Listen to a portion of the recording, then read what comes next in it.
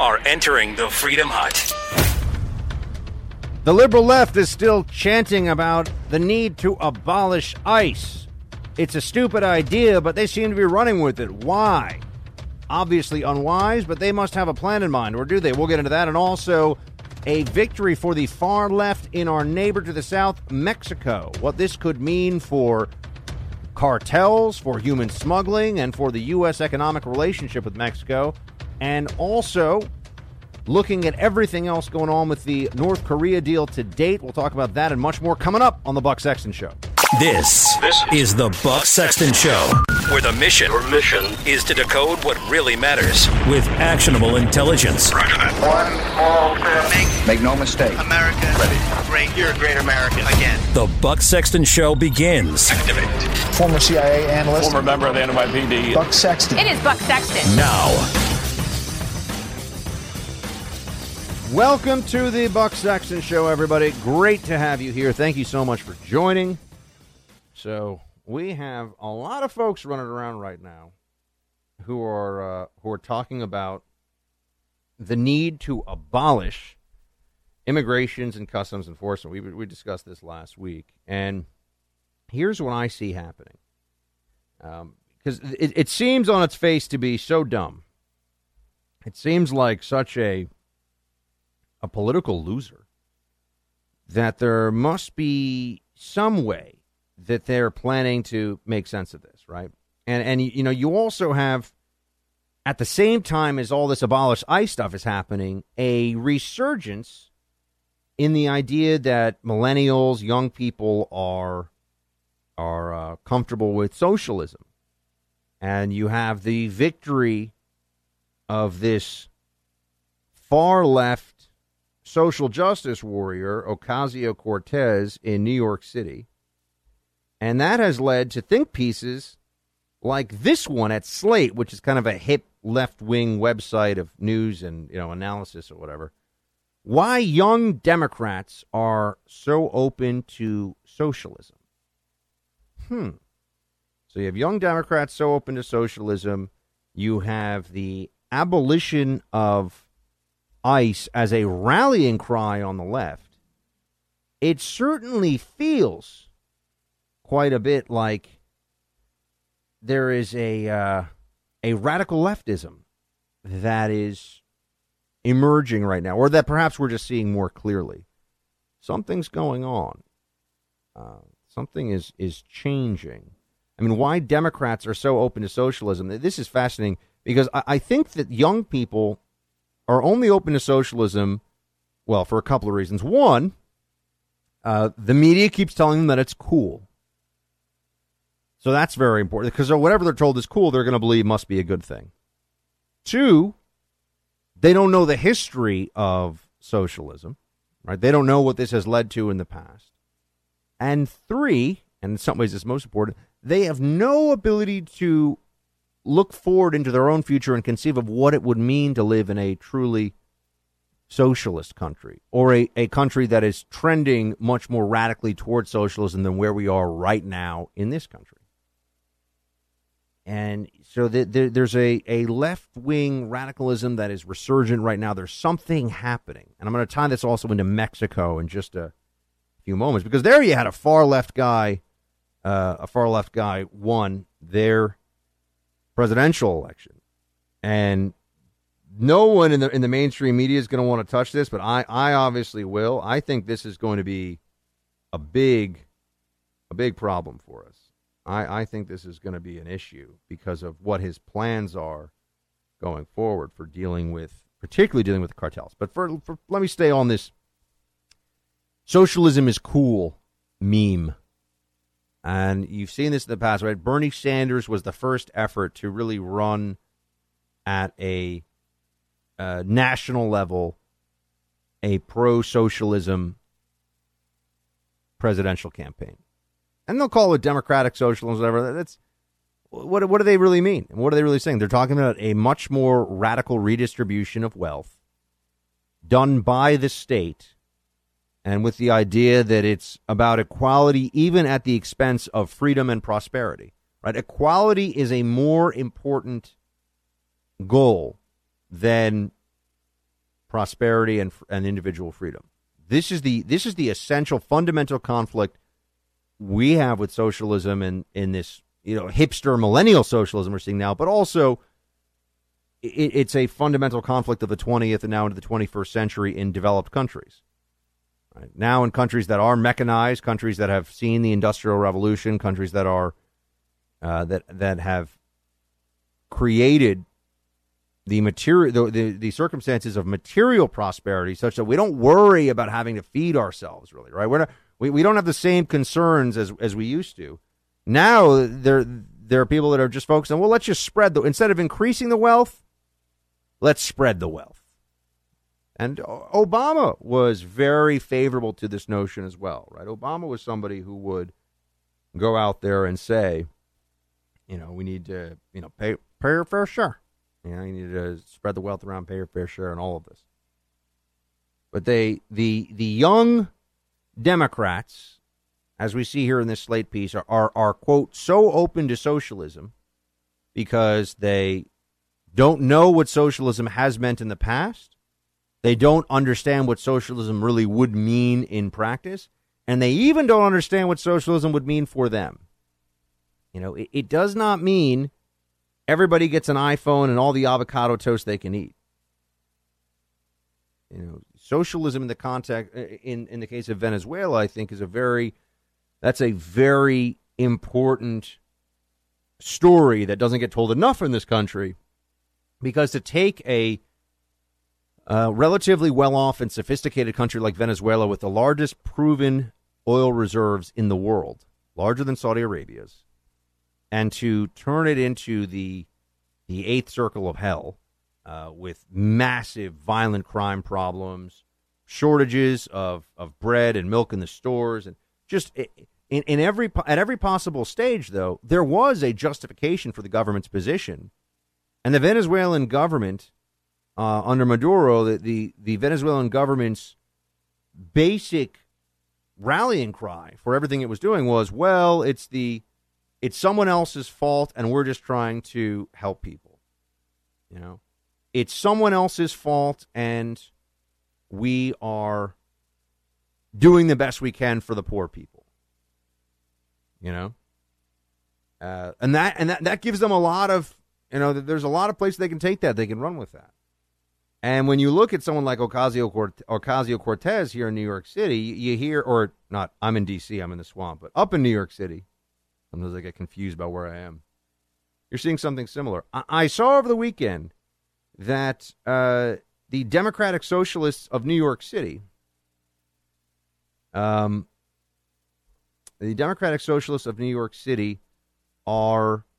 an organization that Ocasio-Cortez is in good standing with, and on their official site they have the following. They have all these things. This is on their site via Twitter.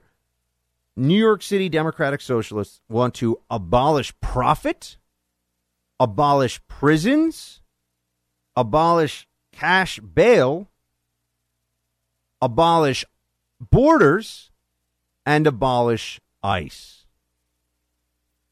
This whole abolition of immigrations and customs enforcement rhetoric, this is not happening in a vacuum. This is not just an emotional response to all the images and the audio of children being separated from parents at the border. Which I would note, children are separated from parents when they commit crimes and do bad things all the time in this country. But, the Democrats are way less interested in that because it's not politically useful for them right now. But trying to abolish all these things, you start to see that this is a radical agenda in the true sense of the word. The abolition of ICE and the abolition of borders, this goes side by side. So, and this is why you have to be so careful when you're talking about Democrats or trying to talk to a Democrat who's on the left and in good standing with the progressives. You'll say, you guys are so hostile to immigration and customs enforcement because you just don't want the laws to be enforced, period. They'll say, oh, Buck, immigrations and customs enforcement, it was just constructed in 2003. And, it's okay. Well, before that, it was U.S. Customs, right? All the consolidation 2003 did was for bureaucratic reasons. They brought it under the overall umbrella of Homeland Security and was supposed to be streamlined and more effective. Whether it is or not is not really, doesn't really matter for our purposes right now. It's just all the functions that Immigration and Customs Enforcement do existed before the reorg in 2003 and would have to exist going forward unless you really believe in the abolition of borders, unless you want to be an open borders country. And they keep saying, we don't want open borders. We don't want open borders. I'm here to tell you that a lot of Democrats, a lot of leftists are lying on that issue. They do want open borders. They just know the American people are not there with them yet. They use this among them. This is what they say among themselves. This is what they'll say at rallies. Abolish ICE, abolish borders. By the way, abolish profit. That's the scariest one of all. And I'm looking at this right now on their Twitter account. I'm reading this. Abolish profit? Think about that. Those of us who are sitting around like working ourselves, probably into an early grave, but working ourselves crazy because we're trying to do better for ourselves, for our families, they would probably stop. We would probably stop doing that if there was no profit. Our society, which has so much prosperity. We are so well off. You look back. One of the reasons I love history so much is because, as you know, you understand history better. You understand the present better. You also have a context for how you should view our current moment in history. And it always keeps you humble because, we come and go pretty fast here, folks. We don't have a lot of time, so you might as well be nice to people and do your best to be a good person, right? These are important lessons you can take from history. But the system of capitalism that the left, including in America, and more openly now than we've seen in a long time, this system of capitalism that they rail against as unjust, as unequal, as has brought more people out of poverty, has given more people hope and comfort and happiness than any other economic system in the history of the planet. And it's not even a close call. And socialism has condemned generations and countless hundreds of millions of people to misery and poverty.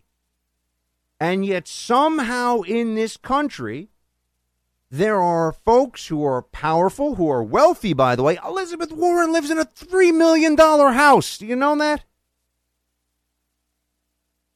Maybe 2.8 at current market value, but she's a millionaire, folks. And she's running around, but she's in good standing with these abolish profit people. This is an insidious ideology we're talking about here. Abolishing profit, abolishing borders, abolishing Immigration and Customs Enforcement. This is destructive. They want to run around and cry about Trump and Trumpism, and they say it's fascism and Nazism, and they're just delusional. But when I see this, I see people that are effectively being openly Marxist. I have real concerns about where this country is going to head unless we confront this stuff head on. And that's what we'll do here on the show. 844-900-2825, 844-900-BUCK. I will be right back.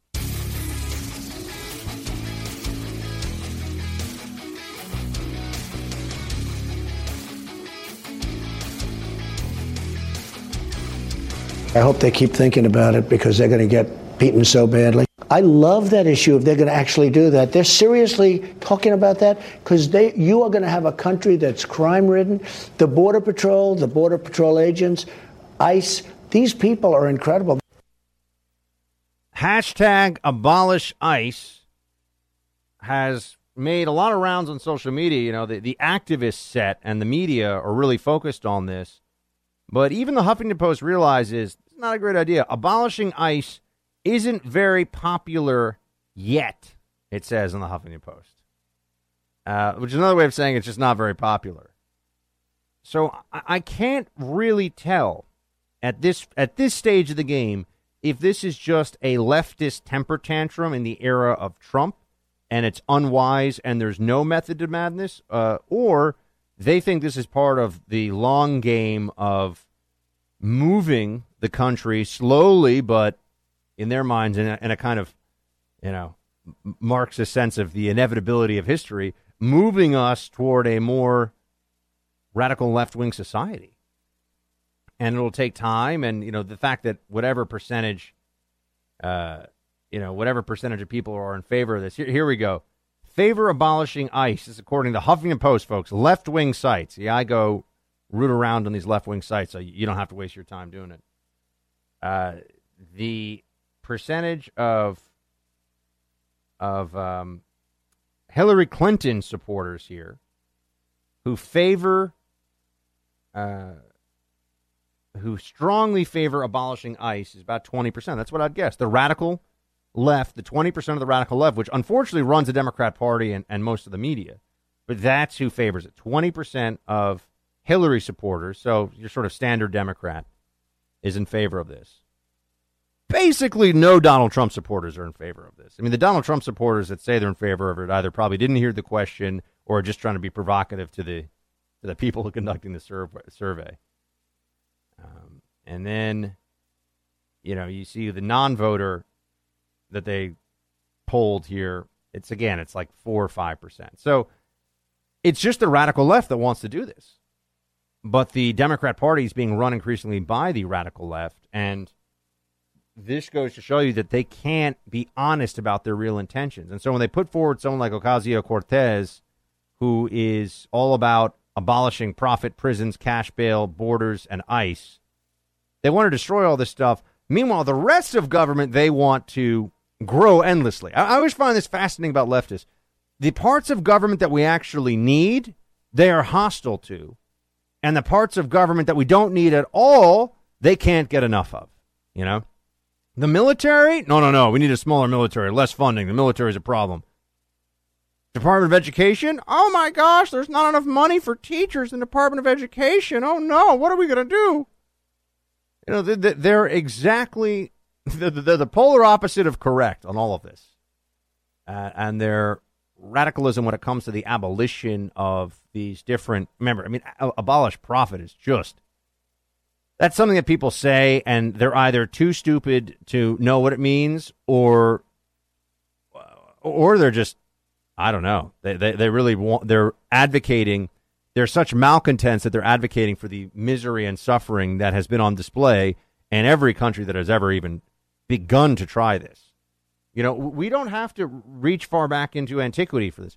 You just look at what's going on in Venezuela, and you figure that Democrats they never learn their lesson about this. They never have a real understanding of what needs to be done. And they are completely willing to use this stuff at a minimum for base turnout. But I also think that, if they had their way, if the left had their way, they would implement some of this. Abolish ICE and replace it with what? You're going to call it something, abolish ICE and replace it with nice? Everyone's going to be so nice to each other? It doesn't make any sense. This is their primary political issue. We're heading into a midterm. Are the Democrats telling you anything about how they're going to increase jobs, how they're going to, help raise wages, how they're going to, produce better health? People say, "Oh, Buck, well, they're not in power." Yeah, but they're not even talking about of what they would do if they were in power. They got nothing except Trump hatred and Che Guevara wannabeism. So a big election here in Mexico.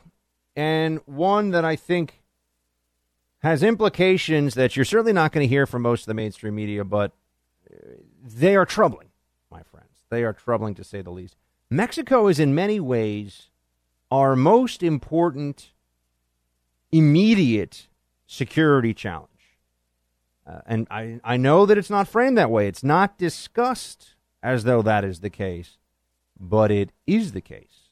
When you look at the drug cartels, the human smuggling, the importation of lethal substances that are killing tens of thousands of people, of our fellow Americans, Mexico is a massive security challenge. And you also have to wonder, over the long term, will there be a strain of Mexican irredentism, meaning they want to regain lost territory?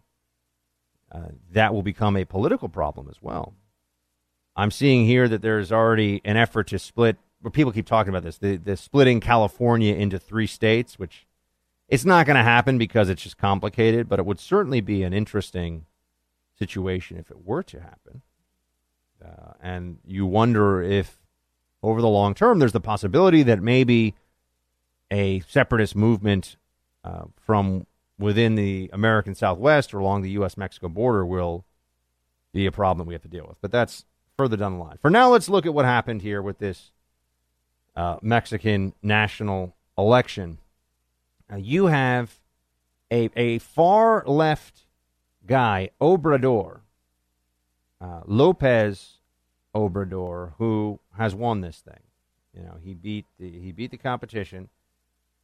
The New York Times refers to him as an atypical leftist. Atypical leftist. Okay. And they're saying that he rode a wave of populist anger fueled by rampant corruption and violence. And he won in a landslide victory. And now they're saying he has a sweeping mandate to change things with the country.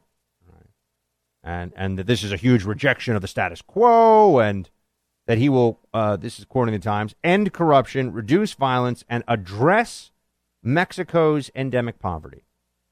Folks, we have been to this dance before with some of our Latin American friends and regional partners. We have seen this play out.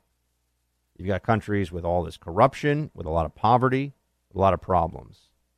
And they come out saying, well, you know what? We're going to find a way to address this. And the way they want to address it is usually the redistribution of wealth and more state spending and state programs that the productive class will have to subsidize in one way or another. This is a recipe for failure. And what ends up happening is that the government, and I know we were talking about Venezuela earlier this hour, but this is true. The government comes in and says, hey, we're going to fix your problems. And then they don't fix their problems. And they need to find a scapegoat. Well, who's the scapegoat? If you're a populist, socialist government, far left radical regime, whoever's doing well is the obvious scapegoat, right? The people that are managing to be prosperous and successful, they're the problem. They're the ones keeping you, don't you see, from having a better life. So we'll just take more of their stuff and give it to you, and you'll be better off. And then all of a sudden people realize, hold on a second. Well, now there's less foreign investment. Now there's less productive activity going on. Now the people that know how to run farms or know how to run factories aren't really doing it anymore. Which means there's less fruits and vegetables in the market stall. It means there isn't milk in the grocery aisle anymore. You start to see all these problems that come up. And they go, oh, well, and then the prices start to go up, right? Because prices are set by the market. No matter what a government says, a government can say whatever. It can say the price is whatever it wants, but the price is what the price is. People get on the black market, they'll find a way. And then the government says, well, they're being greedy. That's why you don't have more access to, produce and products. It's because the greedy capitalists. So now we're just going to start seizing their assets. We're going to take it from them. We're not just going to do it through redistribution, through taxation and other mechanisms of the state. We're going to actually try to run. Now, once you have control of the means of production, now you're with straight up socialism. And it's a question of, do you have a revolutionary elite in charge? Then you're at communism, right? Then you're at the hardcore level. Now, even Venezuela is not communist, but there is nothing to be gained from going down this pathway.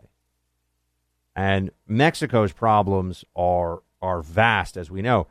Let me just say this: we just had an election where Lopez Obrador was the winner, and this is a country that has, for us, the implications of this national election are more important than I think any other country I can think of off the top of my head. Maybe you could argue, China, but we don't know who we really want to run China of the possible options, right? We got Xi Jinping right now, but is there somebody better that we know of? But a far left government in Mexico is something to be concerned about. And Victor Davis Hanson, one of my favorite writers, pointed out in National Review that once you start to look at what Andres Manuel Lopez Obrador has said recently about the relationship with the U.S. and Mexico, you're concerned. And you start to worry. And you realize that there's some stuff that needs to be addressed real fast. He says, for example, that Mexicans have a human right to enter the United States as they please. Well, that doesn't sound like our border is going to be particularly respected, does it? He says that this is an innate privilege that we will defend about the right of Mexicans to come to America as they please. He has urged his fellow Mexicans to leave their towns and find a life in the United States. So he says that basically Mexicans can come to America as they please, and that should be the status quo. Do you think this guy is going to be helpful or not helpful on the issue of a border wall or a border that actually is a border, right? I mean, do you think he's going to be working with us on this, or is he going to say, it's the Americans, it's the gringos' problem, it's the Americans' problem?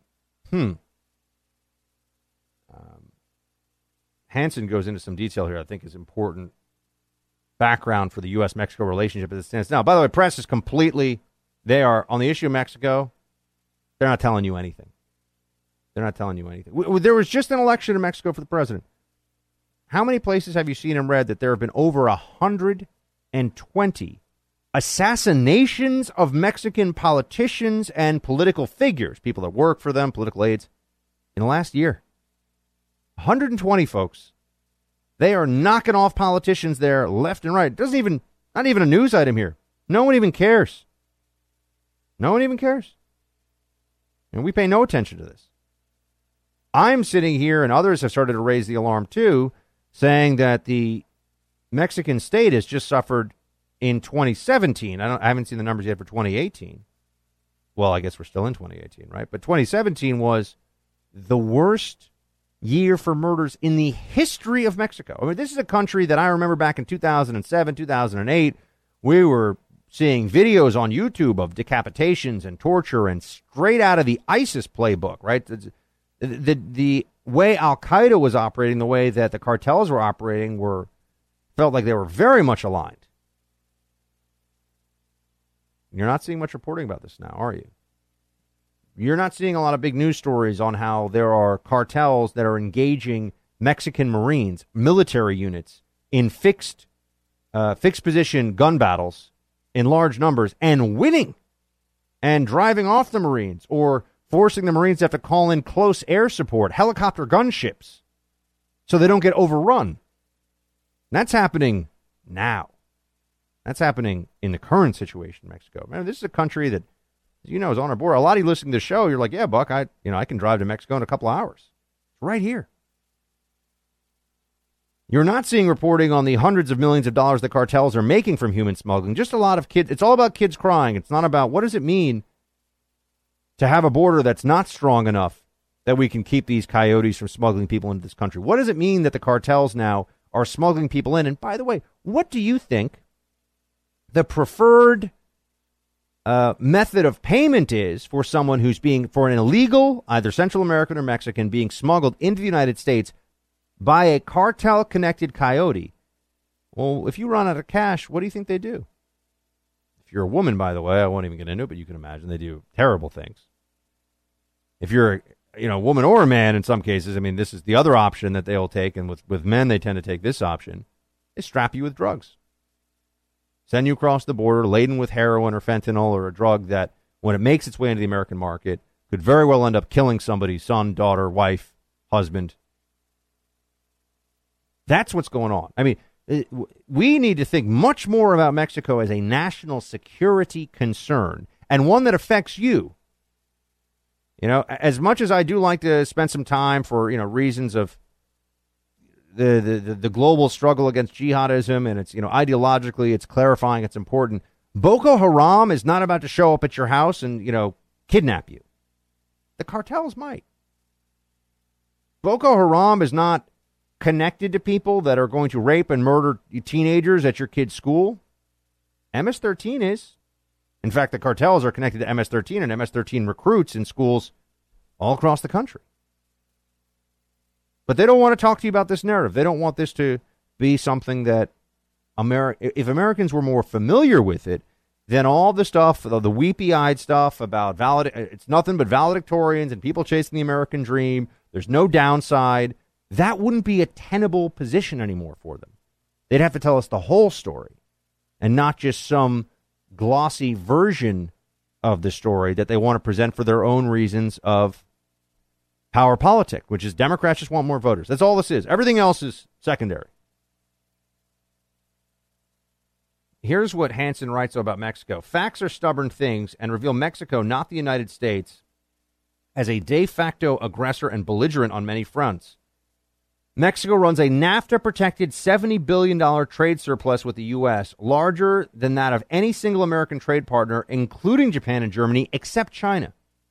The architects of NAFTA long ago assured Americans that such a trade war would not break out or that we should not worry over trade imbalances given the desirability of outsourcing to take advantage of Mexico's cheaper labor costs.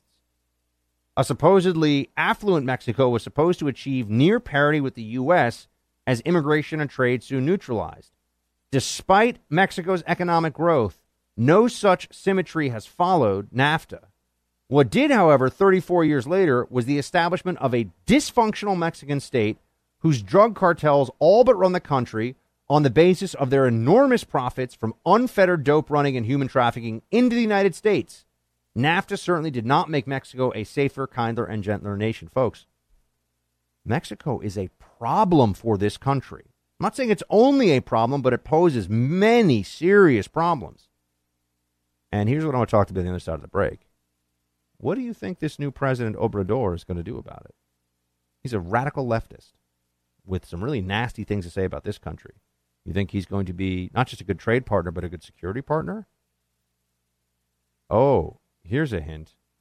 He has a way of dealing with the cartels that I have a feeling is going to make things much, much worse. And this is the kind of security challenge. This is the kind of criminal challenge, criminal issue that could affect you no matter where you are in the country. Because the tentacles of the cartels extend into even now mid and small size U.S. cities and towns. What is Obrador going to do? I'll address this on the other side of the break. Stay with me.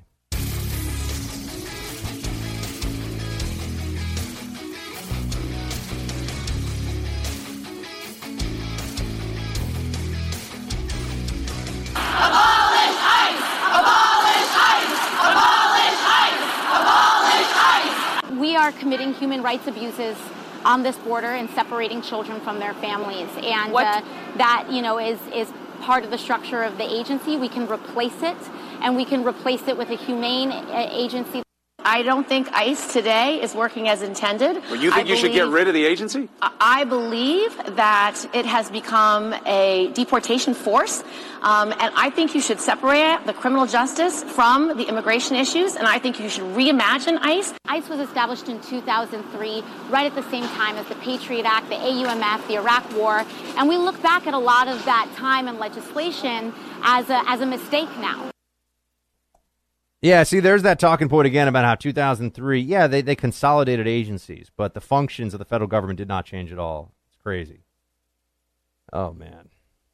So on Obrador, the new president of Mexico, I think this is really, really important. It is believed that the likeliest approach he will take to the cartels is one of trying to negotiate with them. So he'll pull the security services, he'll pull the federales, the Mexican Marines, and all the different units that are trying to fight against the cartels. He'll just start to pull them back and say, you know what? Keep the violence down, and we'll leave you alone. What do you think that means for us? Do you think that means that there'll be more or less drugs flooding into our streets? Do you think that'll be more or less funerals from people overdosing from fentanyl and heroin? This is our problem. Mexico, a lot of the countries you talk about North Korea is our problem if they fire a nuke at us, but, there are other countries that could try that too, right? Unlikely that that's ever going to happen. Mexico is our problem right now. The Mexican government's policies, its approach to dealing with the cartels, this is something that we have to handle. This is something that's on us. And I do not think we have a strong partner right now. Trump said some nice things about Obrador because, look, he's a new president. He's going to try to get a good relationship going with him. Maybe he will surprise me. Maybe he will take a different approach to this than I would think. Here's a line that Victor Davis Hansen writes. Just reading to you from what he wrote in National Review here, as we're talking about our relationship with Mexico. Quote, there appears to be little real self-reflection in Mexico about how and why such a naturally rich country, blessed with good soil, climate, natural resources, ports, and a strategic geography remains so dismally poor. Does anybody want to take a stab at starting that discussion? Anybody think that it's something we can begin to address? Why is our neighbor to the north so rule of law and orderly, and our neighbor to the south has such tremendous problems? By the way, Canada, they've been growing weed. I mean, they've got illegal drugs, right? There's stuff that but it's just not the same. Why is that? Does anybody have any ideas as to why that is the case? I think that, this piece by Victor Davis Hanson, I really think you should check it out. And he also refers to the kids being sent to the border as levers for one own's later on entry. So he's saying that the kids are being used as a Trojan horse situation, which nobody else will say that. There is a huge range in home security systems out there, and there are thousands and thousands of customer complaints that come into the Better Business Bureau about the alarm companies that you don't want to do business with. Well, I have a fix for you, and it's the one that I use.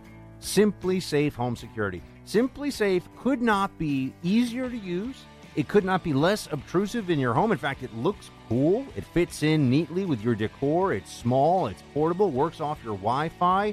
And Simply Safe is a company that's all about customer service. They treat me right, and they'll do the same for you. There are no long-term contracts. They don't try to lock you into things. Check them out for yourself. Learn more about Simply Safe today at simplysafe.com/buck. That's simplysafe.com/buck to protect your home and family with an A-plus home security system. simplysafe.com/buck. Buck Sexton. Your mission. Decoding the news and disseminating information with actionable intelligence. Roger that. One small step. Make no mistake. America great. You're a great American. Again. This is the Buck Sexton Show. Activate. Former CIA analyst. Former member of the NYPD. Buck Sexton. It is Buck Sexton. Now, Welcome back to the Buck Sexton Show. You would think, maybe, if you didn't spend much time watching them, you might think that the legal analysis world would be full of sober-minded thinking.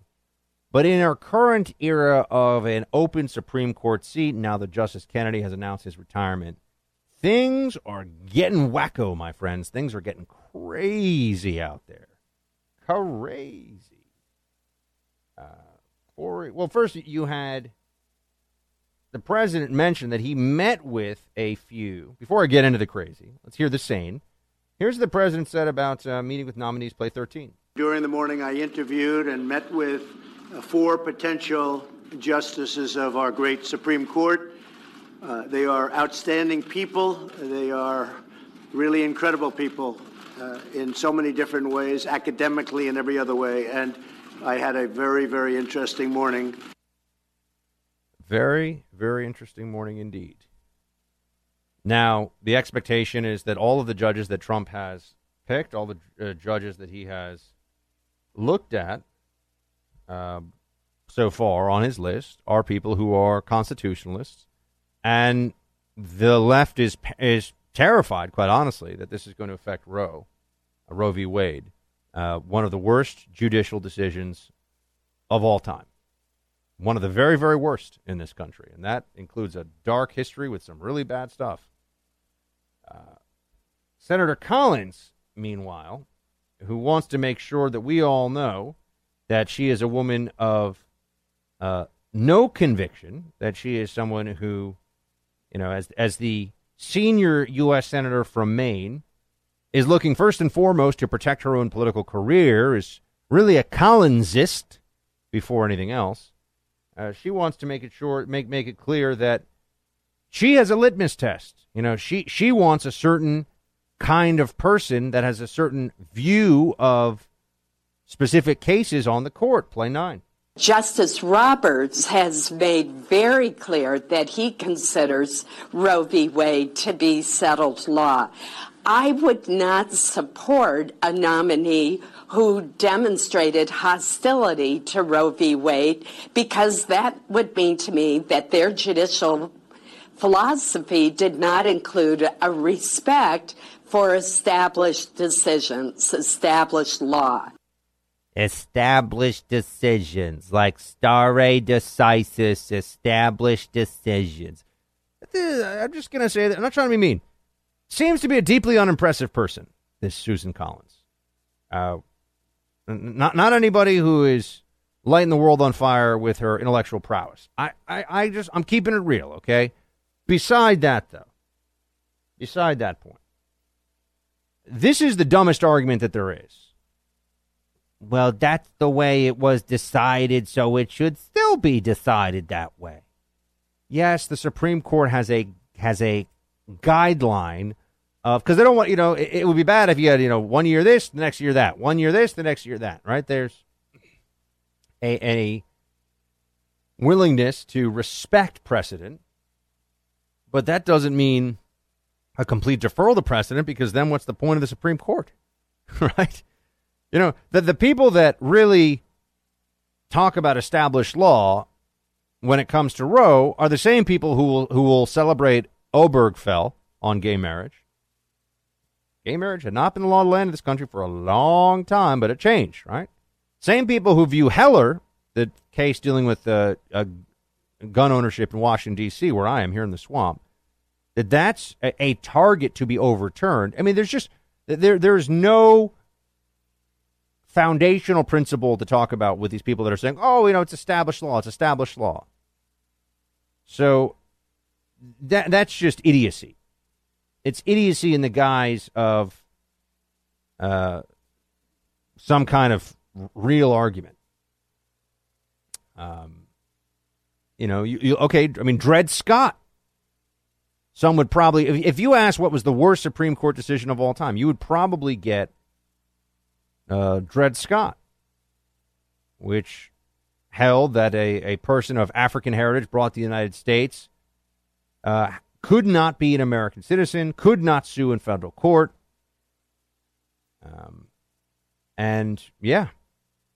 So, if you're looking for the worst, that was a decision. That was a Supreme Court case.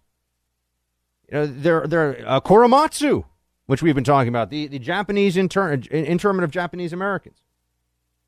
That was a case that the Supreme Court looked at, and so because it was decided isn't an argument. It's just not. It's a factor in an overall argument, you could say, but this is the stupidity that's going to be on display.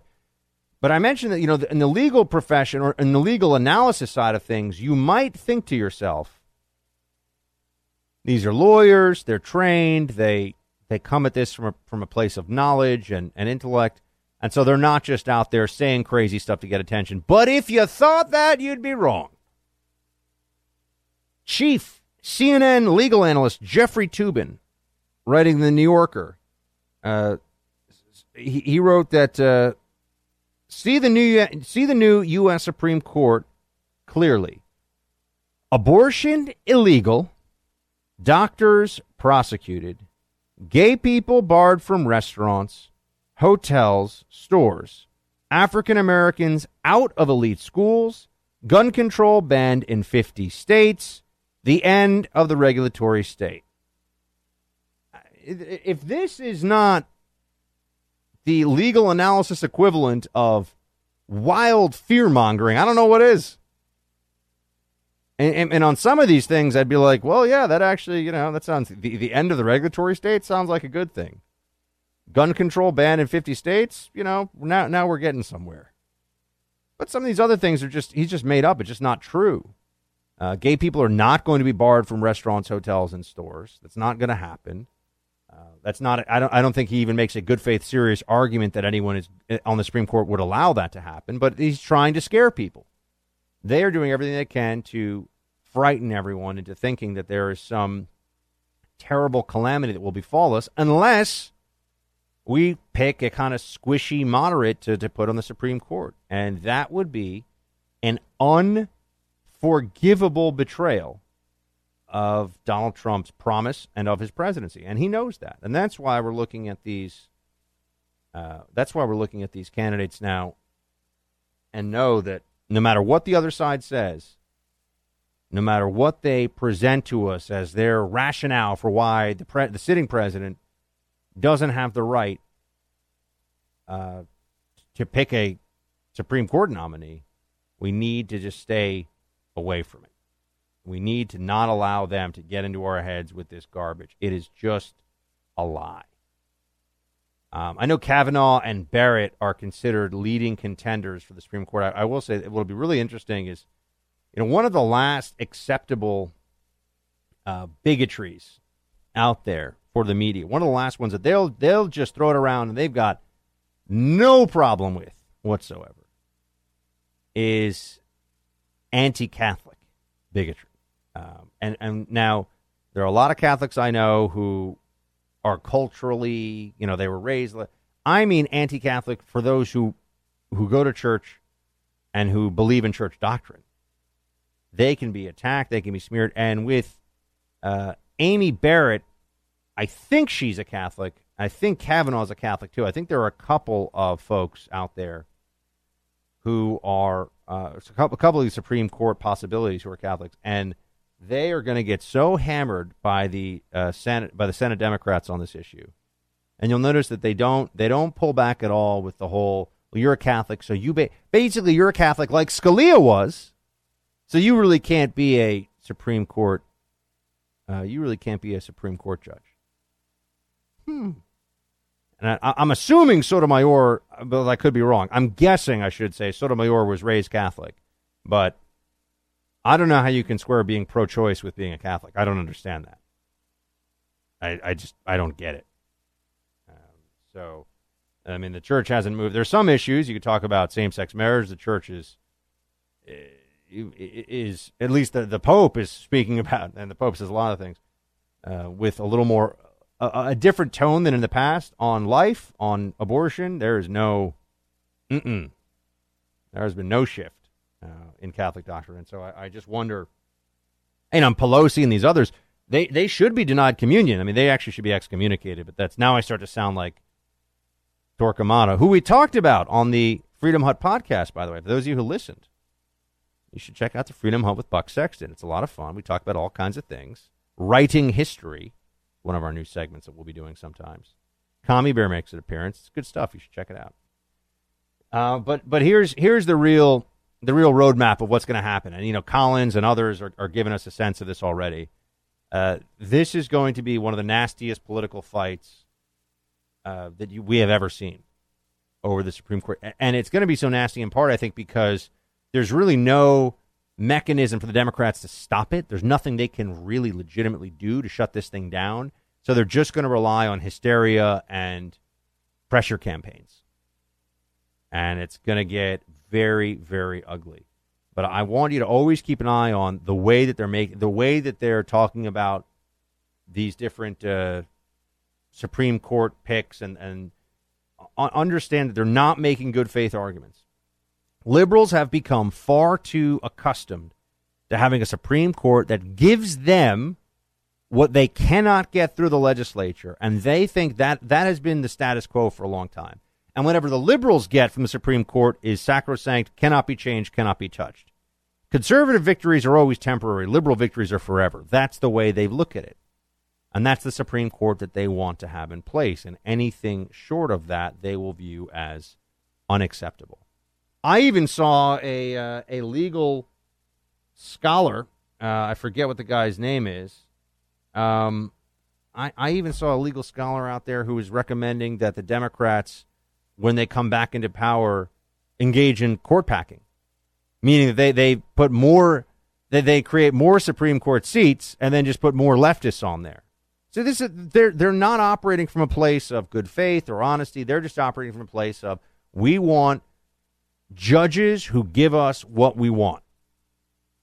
Not to interpret the law, not to be faithful to the Constitution. We want people to stand up there and write. I mean, in the case of someone like Sotomayor, semi-coherent screeds that are policy papers dressed up as legal interpretation. But that's what we want, and we want it now. That's their approach. So make no mistake about it. This is going to get particularly ugly, as we've been saying. And, right this week, it's 4th of July week, and so things are going to, when we come back after the holiday, although it's kind of a weird holiday this year, 4th, what do you do what do you do with a Wednesday? I mean, John and Mike, do you guys even have anything? What do you do when you got Wednesday off? You rock out on Tuesday. I'm an old man. If I rock out on Tuesday, it takes me till at least Thursday or Friday to recover. I don't know. I can't go out Wednesday night, really, because I got to do a 6 a.m. call here at the office. Mike, John, you guys have any? You're not going to see fireworks? Yeah, I'll see fireworks. And people get mad at me over. I always say fireworks are overrated. Yeah. I know. Everyone goes, ooh, oh. I'm like, look, if you're there with your kids, I get it. The wonder and all that stuff, fine. But I'm always amazed when I see adults sitting there, drinking Chivas on the rocks with a bunch of other adults, and they go, ooh, ah. It's like, are we cavemen? We've never seen fireworks before, folks? Like, I don't know how exciting this really is. I know. Come at me. Tell me all your, everyone gets mad at me whenever I say this. But then people will secretly on the side say, you know what, you're right. Fireworks are kind of boring, It's fine from a distance, sitting there. If I'm sitting there drinking my Chardonnay, that's right, bougie style, and I see some fireworks, yeah, it's nice. It's fine. But I don't know, I just can't get that. I can't get that excited about it. New York, you got a rooftop party you go to, there's stuff. Look, I'm here in the district. I'm sure there's going to be all kinds of things. I'm sure there's going to be all kinds of stuff going on where people are talking about America and freedom. I mean, look, any excuse to barbecue gets me excited, so I will say that. But having a holiday on a Wednesday, this is the word. It just seems un-American to me. And we're celebrating the most American of holidays in an un-American way, because we should have a long weekend, folks. We should all be piling into cars, getting on, the interstate, and having to go see in-laws that we wish we could avoid seeing, but we've got no choice, right? Like, that's what a holiday is supposed to be in America. That's Thanksgiving. Well, yeah, John, that's Thanksgiving too. I agree, but that's what's happening right now with this. So I'm a little disappointed at the calendar right now. I've got problems with this calendar. They need to either give us off Monday, Tuesday, or Thursday, Friday. Yeah, exactly. That's we need this to be a long weekend because we're not savages. This is not Nam. There are rules. You guys sound like commies, if you ask me. Taking extra days off. Yeah. Getting paid for it. Yeah. I know. I agree. All right, guys. We got to roll into a quick break. We'll be right back. Listen, folks. Do you have animals digging under your fence? Either pets escaping or predators and pests coming in? If you're tired of trying bricks, wood, or concrete, let me tell you about a solution. Dig Defense. It's genius. It extends the protection of your fence underground. You install at the base of any fence to protect your pet and your property. All you need to get this done, folks, a hammer and gloves. You can install Dig Defense yourself and stop the dig. No more chasing after Fido as he leaves the backyard. Chase him around the backyard instead. Stop the dig now with Dig Defense, available at Lowe's, Tractor Supply, Menards, Wayfair, and StopTheDig.com. Menards and StopTheDig.com. And now for the month of July, visit StopTheDig.com. Use the promo code BUCK for 10% off. That's StopTheDig.com and use promo code BUCK, B-U-C-K, for 10% off your whole order at StopTheDig.com.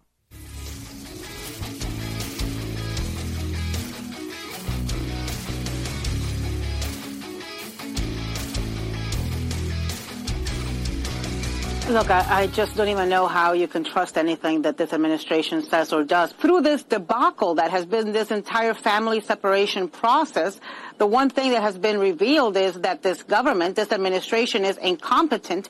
And in the event that you didn't know it before, you know it by certainly now. They lie. They lie. They lie. They lie. They lie pathologically. They lie with impunity. They lie constantly. They lie one time right after the other, like if they hadn't said anything before. Sometimes I think that Anna Navarro over at CNN, I mean, maybe it's just a lack of word dexterity, running short of the vocabulary. The way that she does her analysis is just, I'm like, is that really the best we can do? But, they put her on TV all the time, like we're supposed to listen to her.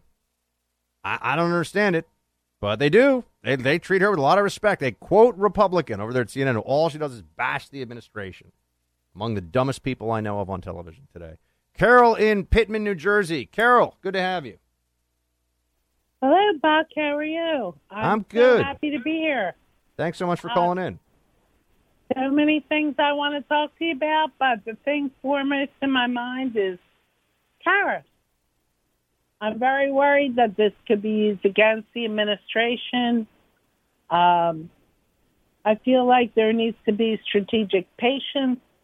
You know who agrees with you, by the way? You know who agrees with you? John Sununu. Play clip 3, my friend.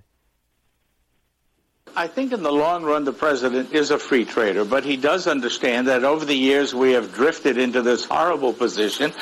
He's using a tactic that might be different than some of us would use, but it is a tactic to get this process back to a free trade structure, both with China and the EU.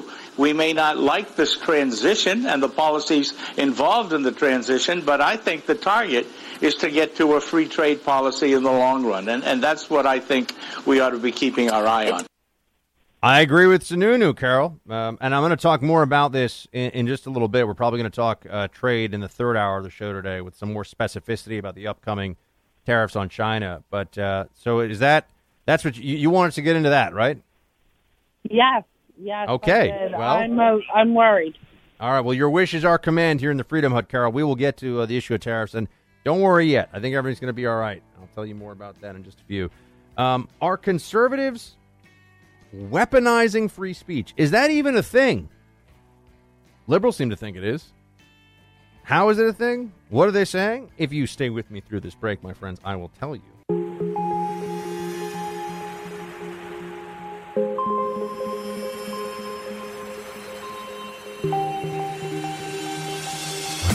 He's holding the line for America. Buck Sexton is back. Is free speech a conservative weapon? This is an astonishing piece of not editorial, my friends. This is reporting. This is reporting courtesy of the New York Times on the issue of free speech and how they think now that free speech is being weaponized by conservatives. Let me read you some of this. This is, remember, folks, not an op-ed. This was reported in the politics section of the New York Times as a news story. And I quote, "On the final day of the Supreme Court term last week, Justice Elena Kagan sounded an alarm. The court's 5 conservative members, citing the First Amendment, had just dealt public unions a devastating blow. The day before, the same majority had used the First Amendment to reject a California law requiring religiously oriented crisis pregnancy centers to provide women with information about abortion. Conservatives, said Justice Kagan, who is part of the court's 4-member liberal wing, were weaponizing the First Amendment. The 2 decisions were the latest in a stunning ring of victories for a conservative agenda that has increasingly been built on the foundation of free speech. Conservative groups, borrowing and building on arguments developed by liberals, have used the First Amendment to justify unlimited campaign spending, discrimination against gay couples, and attacks on the regulation of tobacco, pharmaceuticals, and guns." Liberals, my friends, and that's the end of the quote there. Liberals are not in favor of free speech. They're in favor of what they're in favor of, meaning that liberals interpret laws, and this is very important for you to keep this in mind. Liberals interpret laws based upon what they want the law to say. You will be hard-pressed to find a progressive leftist who comes along and says, I really disagree with this outcome of this law, but that is what the law says. You'll notice that the liberal wing, and this is where the distinction is. This is how there's a separation between conservatives and liberals. You will see sometimes, or many times, when there's a contentious issue in front of the Supreme Court, and this is also just the way, this is beyond the court. This is the way liberals and conservatives see the world, right? But the conservative justices will say, well, this seems like an unwise thing, this policy that you have, but this is what the law says, and it is constitutional. There's nothing in the Constitution that prohibits this. The way liberals approach the law, the way liberals approach issues of constitutional interpretation, they say, well, this is what the law should say, And so we're going to say that that's what the law says, which is just another way of saying the law is non-existent, really. It's just a question of what day it is and what any particular progressive power feels like instituting as the law. And this is very troubling. But you see this with free speech. It wasn't long ago that you thought of the liberal left in this country as being the big free speech. They held themselves up as the free speech champions, right? The Berkeley free speech movement. Now there are, in a tremendous irony, there are a few places in the country where there's less free speech than a college campus. Berkeley, high up on that list. These liberal institutions, these leftist institutions, places like the ACLU, it wasn't long ago the ACLU would sue anybody so that they could promote, radical free speech, right? That would be one way of calling it. The more insulting you can be to, if you can put a crucifix in urine with public dollars, go for it, right? I mean, whatever it was, that was an insult to Christianity, to establish societal norms. And by the way, I try to be as close to a free speech hardliner as possible. So I do believe that speech that's insulting, that's enraging even, is protected. I do believe that the most grievous religious insults are completely protected speech. And I also believe that calling, one political party, for example, in the current American context, essentially socialism with the face of democracy or with the face of the Democrat Party is fair to say, right? I mean, I think that very harsh political criticism as well is protected speech. Liberals, Democrats, the left, they don't buy into that. They believe, and this is why I'm always so opposed to hate speech regulations. This is why I'm so opposed to any efforts to qualify speech based on the desirability of the content. Right? That's why I have concerns about this. This is why, as I see what's going on, what's happening right now, I understand that the left is abandoning the notion of free speech because they're losing the argument. They're losing the argument over religious freedom. They're losing the argument over forced, compelled speech. They're saying, oh, well, why can't, it's just a medical procedure. No, abortion is not just a medical procedure. And forcing somebody who, at least professionally, exists to avoid something, forcing them to, this would be like saying, all doctors are mandated by the state of California to tell people who are in the early stages of developing, or are showing warnings for lung cancer, you could just keep smoking and maybe nothing will happen to you. That would seem pretty antithetical to what they're trying to accomplish, right? That would seem to be quite a stretch, but that's really what's going on here. That's what has been happening. Compelled speech. When it comes to abortion, by the way, they wish, if liberals could, they would outlaw criticism of abortion. They would outlaw nasty speech about abortion providers. Abortion is this is why things are going to get so ugly of the Supreme Court nominee. Abortion is the single issue that is of greatest psychological importance to the left right now. And I think it's because they realize that once the country comes to its senses on this, there will have to be a reckoning with what NARAL and Planned Parenthood and these organizations have been pushing and what Hollywood has been a part of here and what they have done. It is an egregious violation of all the most basic human decency and our obligations to each other as human beings. But I don't want to get too far into that conversation right now because that's all I'll end up talking about. But just this whole notion, as I sit here, that the First Amendment has been weaponized. What does that even mean? That conservatives will push their ideas even if it upsets liberals, and so that's weaponizing it? I mean, this is crazy. I mean, Kagan is a perfect example of leftist jurisprudence. When you see this, they just want to find a way to outlaw stuff they don't like. They want to, by the way, they'll extend this to making you use pronouns for people that aren't actually even pronouns, but you'll be required under pain of state sanction to use pronouns that are completely and utterly made up, come out of nowhere. Canada's just been dealing with this. This is how Professor Jordan Peterson became so well known. He's like, I'm not using like Z to refer to somebody. Sorry, that's just weird. I'm not changing speech because people have this belief in their minds about who they are and what they should be all about. But I do just think it's so interesting that the ground has entirely shifted, and conservatives want to be able to make the argument and want to make the argument freely, and they also want to be able to express their ideas. And liberals are constantly turning. I mean, it's fascinating because they'll say, oh, Trump's a fascist. Liberals are constantly turning to the power of the state to shut down speech that they do not like. Liberals will turn around and find every justification imaginable for them to be able to dictate what you can say, right? They'll move around the law however they have to. And this piece just really struck me as, at least it's honest, right? At least the weaponization of speech is something that they'll talk about openly now.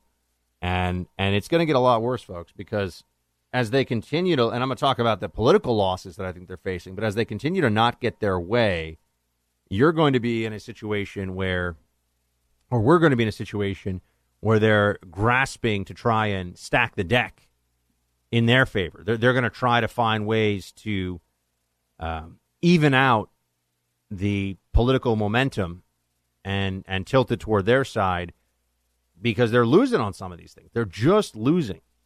And so they're losing it as a result. They are not committed to freedom of any. They're not committed to freedom of any kind. Unfortunately, the only freedom they really believe in is the freedom to terminate a pregnancy and end a human life. That is the most sacred freedom to Democrats, and it's why they are so utterly freaked out about this Supreme Court situation. But I want to talk to you about what I think is coming on the political side, too, here. Some interesting insight, believe it or not, from Chuck Todd. Here's the short version. Trump is winning. We'll get to that in a moment.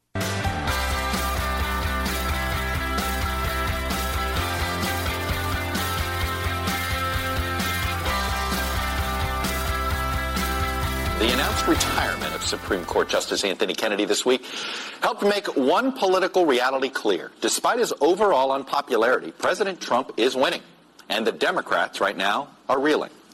The Supreme Court. Mr. Trump is about to shape the court for a generation by choosing a possible tie-breaking conservative justice, and he's already filled the lower courts with like-minded conservatives. How about the Republican Party? The president's approval rating among Republicans is around 90%. Elected Republicans fear criticizing him, and the party has become a cult of personality, his. How about fake news? Mr. Trump has turned that phrase, which initially referred to the phony Russian-generated stories designed to support his campaign in 2016, into an applause line now to discredit responsible reporting showcasing his misdeeds. How about credibility? If reporters faithfully fact-check the president's serial misstatements, they risk being considered biased. If they don't, the misstatements gain traction. Either way, Mr. Trump wins. So there you have Chuck Todd, who at least is smart enough to figure out that, indeed, Trump is winning. And this is a recurring theme here on the Buck Saxton Show, as you know. But it's one that I do like to spend some of our time on because certainly the mainstream media does not want to do it all that much.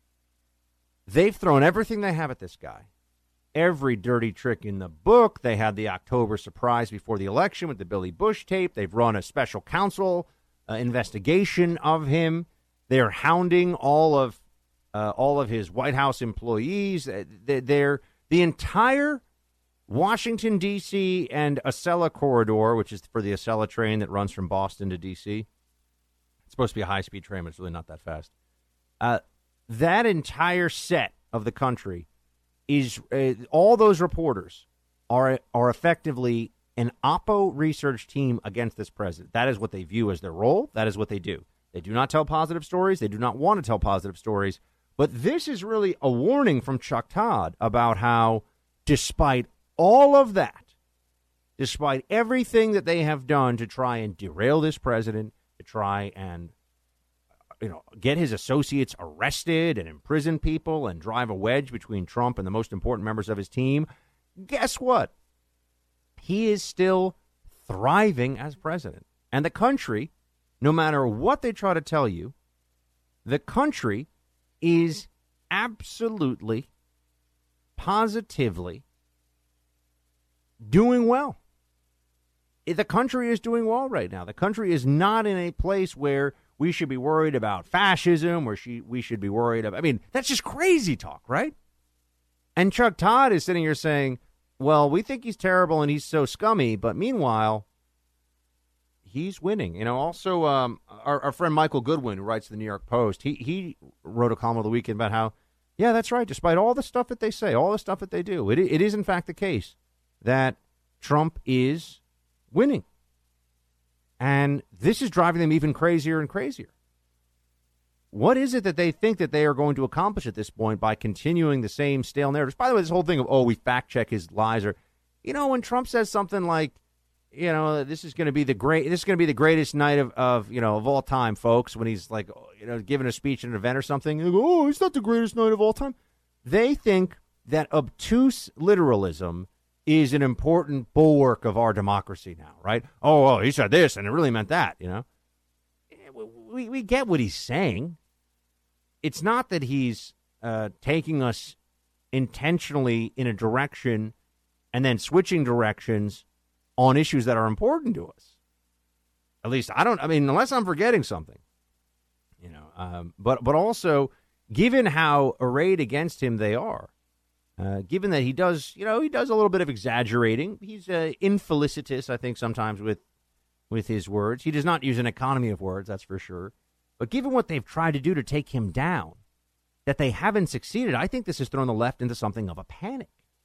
I think this makes them really worried, because what will it mean for them if you have Republicans do very well in the midterms? Now, not only did we have this blip of, Russia and all these excuses and Comey, what's the excuse going to be if Republicans win the midterms, folks? What are Democrats going to tell themselves then? I mean, you and I can just go bathe in liberal tears all day, but there is no real excuse that's ready for them. There's nothing that they'll be able to come up other than what? Just keep calling the country racist? Keep telling people who voted for Obama twice, but now they vote for Trump because they're disappointed with the policies of Obamaism, that they're racist? That's really going to win hearts and minds. They've just got nothing. And they refuse to really look at the underlying truths here, which is, one, the Democrat Party, and this is something we've been talking about, particularly today on the show, is a far-left party now. The notion of it as a centrist technocratic party is a joke. It's a joke. What do Democrats stand for? Well, you could say they stand for they stand for concepts, and they use that in order to gain recruits. And they've also got a lot of social cachet, right? But the concepts are, equality and helping the poor. These are things, and you go, Buck, that sounds good, right? That sounds good. Okay, how does that work in practice? Oh, you're going to have you're going to use the force of the state to seize property from some people to give it to others? It's worked wonders for Venezuela. This is not a good idea, folks. Their ideas are bad. The progressive left hasn't had a good idea in this country in a while. And I think that's really what the problem is now. What are they promoting in opposition to Trump? What are they saying what would they do for the country better than what Trump is currently doing for the country? And I just don't think they have an answer. So, Chuck Todd, as much as I think he falls in that category of pretending to be just a journalist, when in reality, he's a Democrat, okay? Just a journalist, but happens to be a Democrat pushing a Democrat narrative all the time.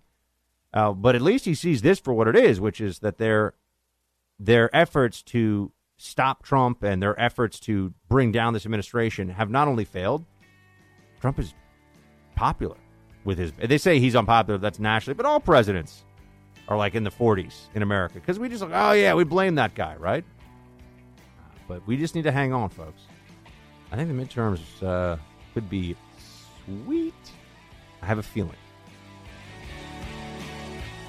Buck Sexton. Your mission: decoding the news and disseminating information with actionable intelligence. Roger that. One small step. Make no mistake. America. Ready. Great. You're a great American. Again. This is the Buck Sexton Show. Activate. Former CIA analyst. Former member of the NYPD. Buck Sexton. It is Buck Sexton. Now, You would back down on the tariffs against China? No. Look, we're in for, we put in $250 billion worth of product. The tariffs are, in fact, it could go up to 500, frankly, if we don't make a deal. And they want to make a deal. I will tell you, China wants to make a deal. And so do I, but it's got to be a fair deal for this country. One of the hard things is our presidents and our business leaders, they were missing in action. The European Union is possibly as bad as China, just smaller. Okay? It's terrible what they do to us. European Union, take a look at the car situation. They send the Mercedes in. We can't send our cars in. Look what they do to our farmers. They don't want our farm products. Now, in all fairness, they have their farmers, so they want to protect their farmers. But we don't protect ours, and they protect theirs. We've been very nice to Canada for many years, and they've taken advantage of that, particularly advantage of our farmers. And at the G7, the president actually proposed that they get rid of all tariffs and drop all barriers and have really great trade. And they refused that. And escalating tariffs against the United States does nothing to help Canada, and it only hurts American workers. The president is working to fix the broken system, and he's going to continue pushing for that. This is going to be a defining issue for the Trump presidency. This is also going to be where you're going to see, I think, some of the most unexpected success with the Trump administration. Or rather, this is where the conventional wisdom is likely to be proven wrong once again when it comes to an issue that Donald Trump has become fiery on, become attached to, that he wants to solve. Now, I understand that this Friday, I believe it is, there's going to be some tariffs that go into effect vis-a-vis China. It's going to be something that people look at as a possible, $50 billion of Chinese products starting this Friday, a 25% tariff on them. Now, that's a fraction of just overall U.S.-China trade. Let's understand that. And we also, I think, have finally come around to the recognition that that to say free trade, I like free trade, is meaningless because trade right now is not free. Countries are gaming the system. Countries are using every means, every mechanism at their disposal in order to try and help their own domestic industries, to engage in, what they view as best for their people, right? The EU does not have the tariffs on, or even total block on U.S. import of certain meat products, for example, because they're really worried about contamination or GMOs or whatever. That's not why they're doing it. They're doing it because they think it's better for their own domestic meat producers. As a total aside, by the way, there's a real problem now with French vegan terrorists, which is something that I think I'll have to address on the Freedom Hut podcast this week. But these vegan terrorists are going nuts. And I just always want to say, you know what you do if you see a vegan terrorist? Feed him a cheeseburger, and he won't be a vegan anymore. Problem solved. But the EU has these things in place because they think it's best for them. The same with China. China's GDP has taken off like a rocket ship since the 80s. Lots of tariffs. Lots of predatory trade practices. Trump is not saying, I just want to put tariffs in place because tariffs sound like fun. He is coming out and saying, hold on a second. We need to be in a situation where other countries play fair with us, where other countries are going to respect that we have our own economic interests. And that means a willingness to go to the mat on some of this stuff and push back. It's so fascinating. It really is the elevation of the internationalist Obamaist point of view on these things, where it's just agreement becomes its own end. We just need to find a way to all agree on something, and then that's great, right? Oh, everyone's going to like this together. Well, it's a multilateral trade deal. What could go wrong? I keep telling people that anyone will listen. People who get mad at Trump for abolishing NAFTA existed before the internet. I mean, NAFTA was created before the internet. Think about how much commerce has changed. And any revisiting of a massive trade agreement that clearly affects American jobs and workers is something to be afraid of. I just don't get it. I think that a lot of this is driven by a sense that, one, of course, Trump hatred. People hate Trump. But also, things are good right now, and people don't want to mess that up. And I think Trump feels very strongly about this, too. He doesn't want to mess things up. Economy's really strong. Unemployment's really low. The Democrats got nothing. They don't have a prayer of a blue wave in the fall. If the election were held tomorrow, my friends, I think we're all quite clear. I think Republicans would gain seats, House and Senate, if it were held tomorrow. The only way that really changes is if there's major disruption in the economy. So I understand the need for caution here. I would add this, though, to our conversation. If you're going to do something about trade and trade imbalance long term, if you are going to get China to stop some of its predatory practices and behaviors, then you need to do it from a position of strength, and you need to be willing to take action when you can afford some disruption. What I mean by this is the stock market dips 20, 25, maybe 30%, right? You know, S&P all of a sudden crashes out. You got a lot. Unemployment surges. You think anyone's going to want to risk any trade disruption then? You think there'll be the political will to engage in the kind of brinksmanship? Because that's what this is. This is a game of chicken. Trump is playing chicken with the EU and chicken with China. Now, we got the biggest, baddest car on the road. And in the past, with the Obama team and people before him as well, the idea was, oh, well, no, we don't want to scare you into driving off the road. So we'll just, what do you want? And we'll pull off the road. You can win our game of chicken, so to speak. Right? That was the approach. The approach is very different now. Is it going to work? I can't tell you it's going to work. You know, maybe China is absolutely hell-bent on keeping things the way they are, even if it means that they're going to, I don't know. One of the problems you have in any negotiation is that your opponent is not necessarily smart or rational. I think the Chinese government is rational in many ways. I do think the government is smart in many ways, but they also have a different long-term outlook than we do, right? I mean, do they really want shared global prosperity, or is it just China at all costs at everyone else's expense? I'm not sure how to answer that question. I think a lot of people would have to think long and hard about it before they did. But Trump has the capital now, and the economy has the leeway now to absorb some disruptions. The economy has the ability now to take some heat and not have everyone freak out. Because there's going to be some rough days. I mean, if this thing goes into effect on Friday, stock market's probably going to take a hit. Your 401k might take a little hit.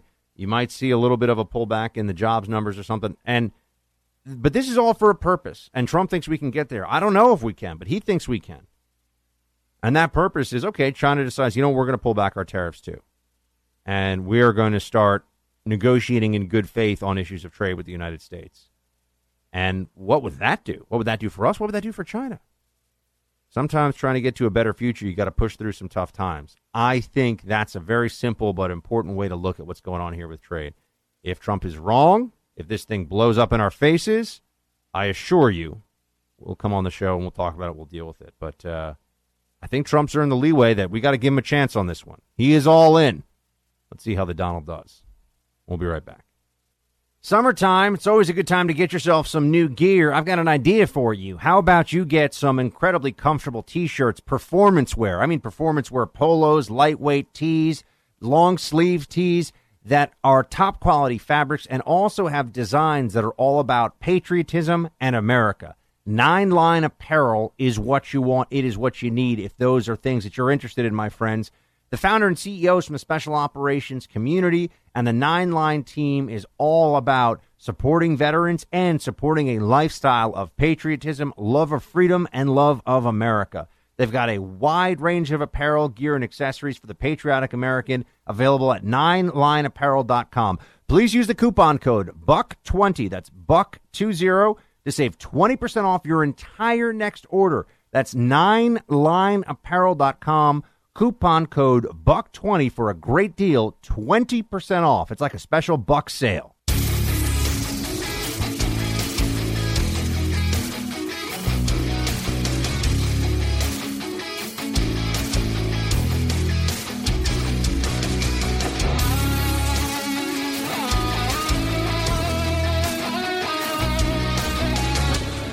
For years now, I have watched as the left has devolved into intolerant, inflexible, illogical, hateful, misguided, ill-informed, un-American, hypocritical, menacing, callous, ignorant, narrow-minded, and at times, blatantly fascistic behavior and rhetoric. Liberalism has been co-opted and absorbed by the very characteristics it claims to fight against. For years now, I've watched as people on the left have become anesthetized to their own prejudices and bigotry, and the prejudices and bigotry of those around them who echo their values. I have watched as formerly sensible people who claim to reject racism have come to embrace the principles of universally hating and blaming all of society's problems on all people who have white skin. In an effort to gain voters and maintain power, the Democratic Party that I once loved has joined forces with the extremist left. The Democratic Party and the liberal media now believe their own ill-gotten conclusions and have ominously decided that they, and only they, know the remedy for society's ills. The left has decided that the solution to problems with race relations in America is more racism. The left believes that attacking, insulting, and dehumanizing one group of people elevates another. The left now believes that there are no boundaries when telling lies, omitting the truth, or misrepresenting facts when telling the news, because their end justifies their means. So that is from the video that has now become something of a viral sensation and led to the hashtag Walk Away movement, which is a video of those. It's about renouncing liberalism.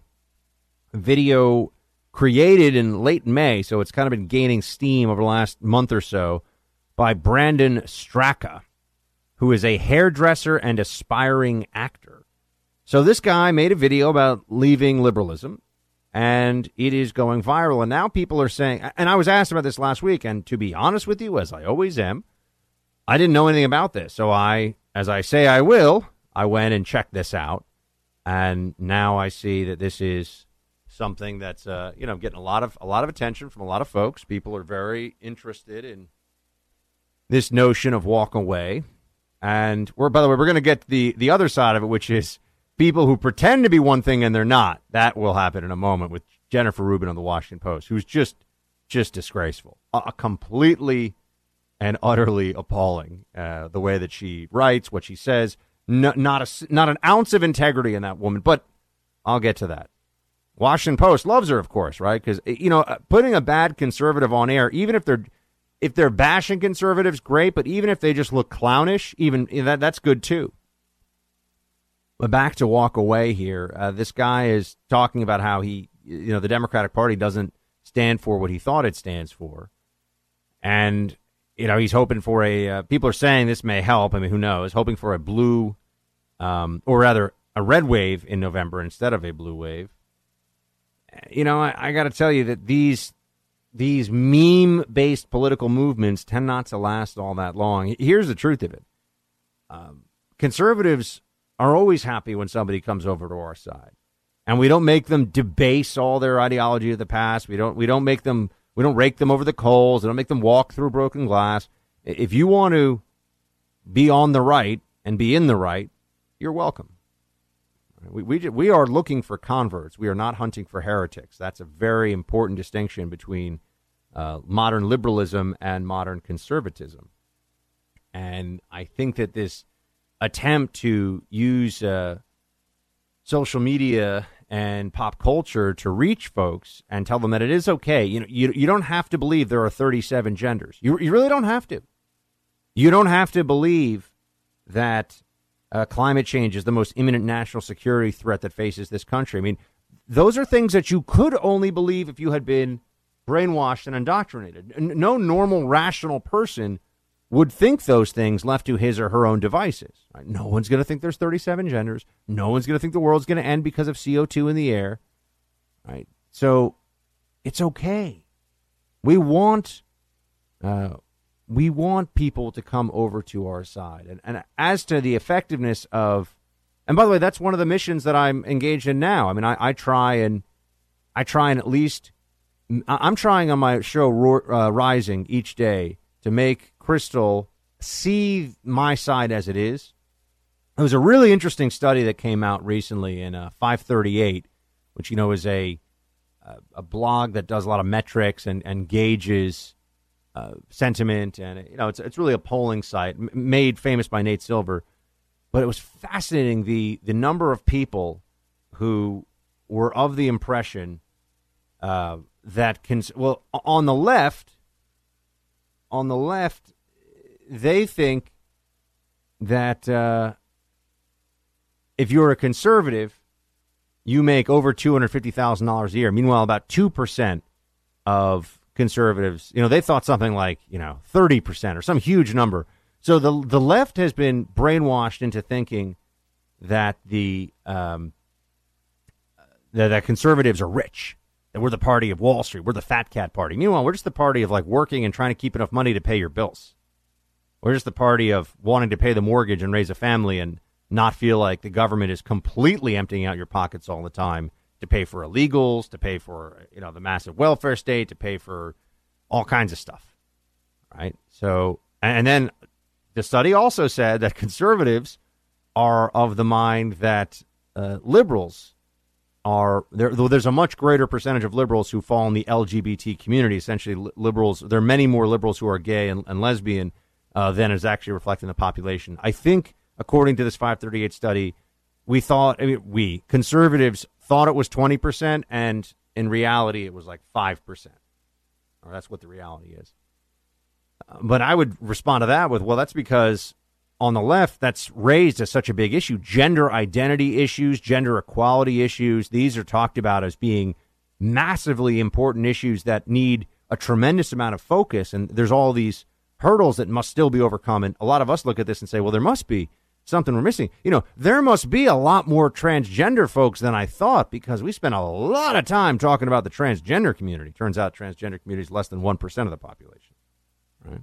But there must be a lot of them, because the left talks about it all the time. Oh, no, it's for largely political reasons that they do. But that they think that we are rich or very well off overwhelmingly, it just goes to show you that, one, a lot of liberals don't really know any conservatives, which is troubling.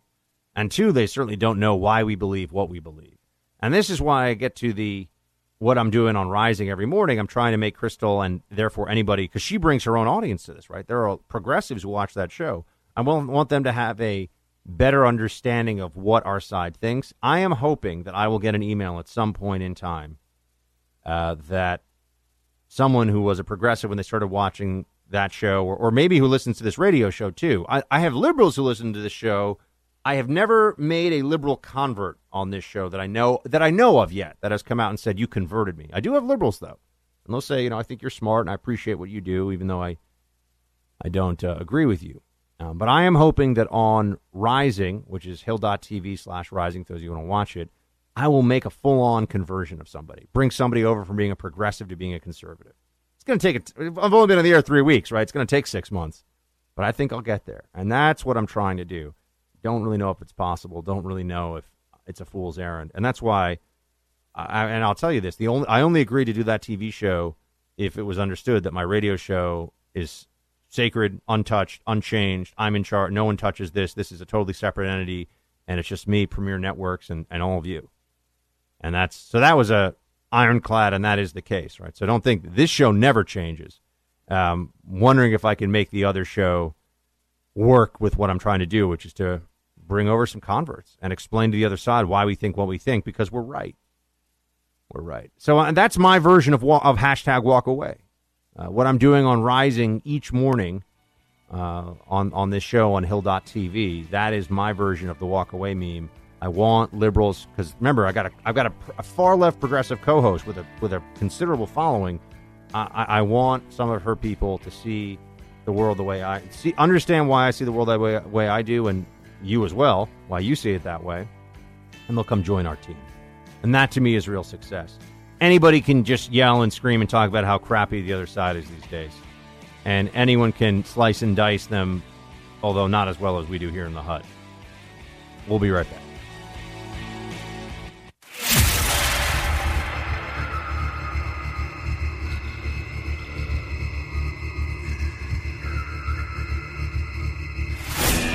He's back with you now, because when it comes to the fight for truth, the buck never stops. fake news and enemy of the people, I would suggest one of two things. Either the entire press corps walk out of the briefing room. Why should they put on air a message that is a coded word to every nutcase in America to come after them? So get up and leave. Or in unison, holler back. They sit there, they take it, they record it. We have to be there. We have to let them say their piece. No, you don't. Your lives are all in danger. Your lives are on the line. We're not going to let these people go through life unscathed. Sarah Huckabee has no right to live a life of no fuss, no muss after lying to the press, after inciting against the press. These people should be made uncomfortable, and I think that's a life sentence, frankly. That's supposed to be a conservative, everybody, according to the Washington Post, at least. That is Jennifer Rubin, who exists only to antagonize people that she pretends to be fighting alongside ideologically. She is a Trojan horse conservative. I've talked about them for a long time. The mainstream media, the fake news, love to use these people because they're such, they think, effective propaganda tools against their ideological enemies. You see, to have a defector from the right is so much more fantastic. So much more fantastic for their purposes than to actually have somebody who has to make a fair and honest argument about why conservatism is wrong. I mean, Rubin, though, on this issue in particular, is just a nutcase. I'm saying that a life sentence of making Sarah Sanders uncomfortable is something that this is somebody who says she's a conservative. She would advocate for that. Just goes to show you that there is no decency anymore. There is no morality anymore. There's only anti-Trumpism. And she continues. She goes a bit further on this.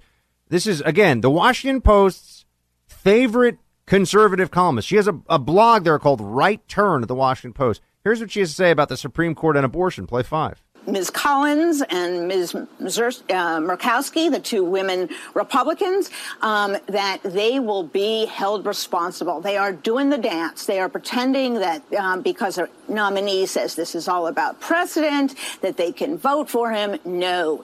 The message to those two women by Democrats, by pro-choice women in those two states, by the entire states of Maine and Alaska has to be simple. You vote for this, Ms. Collins, Ms. Murkowski, you have voted to criminalize abortion. This is on you. And we're not going to accept these nonsense excuses that, well, because he said he was in favor of precedent, this won't count, you can vote for him. No, it has to be all out on the ground in those states. Those women have to be put under a glaring light so that they finally have to make a choice that actually does go against their party, unless they were just phony pro-choice women all along, which is distinctly possible. Phony, huh? You mean like writing under the byline of being on the right when you are, in fact, a Trojan horse operating for the other side? She's the equivalent of an ideological spy, right? She pretends to be on our side of the aisle so she can just get as much information as she can, and she can fight in our uniform, right? It reminds me of in Afghanistan. You know, you'll have green on blue violence, where you have somebody who is, like Afghan military, who will wear an Afghan military uniform, or sometimes is Afghan military, and will try to take out, and sometimes does take out, some of our guys. She's like that. I mean, she's not a Trump conservative, but she's not a conservative at all. She's not a Republican at all. She is actively fighting for the other side, and that the Washington Post still holds her up as a conservative is an embarrassment. I mean, they should be embarrassed, but I think they're incapable of embarrassment. It's atrocious, folks. There's no attempt at honesty. There's no intellectual integrity on this whatsoever. And, I mean, to have somebody on the right these days who is advocating not just for abortion, which this woman is, which Jennifer Rubin is. I mean, in some ways, she may be the most dishonest columnist in America. My friend Charles Cook over at National Review, if you haven't seen it, just did it is truly an epic takedown. I mean, people use that, and it wasn't mean or nasty. It was just, she wrote this a year ago. This is what she writes now. She wrote this 18 months ago. This is what she writes now. The woman has no ideological core, no principles, nothing. But that makes her effective for the left, don't you see? Because the fact that she's such a disaster and only attacks her own makes her the perfect conservative in the eyes of the Washington Post. And this is the best they can do. I'm sure they pay her real money to write a blog or write her columns over there. I'm sure they pay her pretty well. The Washington Post, they got that Bezos money. But this is why I just don't want to hear it. The Washington Post, the New York Times, they're not just revered papers that are doing their best to prevent the facts. They are propaganda organs. There's a lot of lying going on a regular basis at these organizations. I don't mean about the facts. I mean about editorial bent. I mean about the way they construct the narrative. And then just on anyone who advocates for this harass Trump administration officials as a means of protest is somebody that I've got a problem with. Anybody that's really advocating that, I want to have words with them because it's completely over the line. All right, we got roll call coming up here in just a moment, team. So stick around.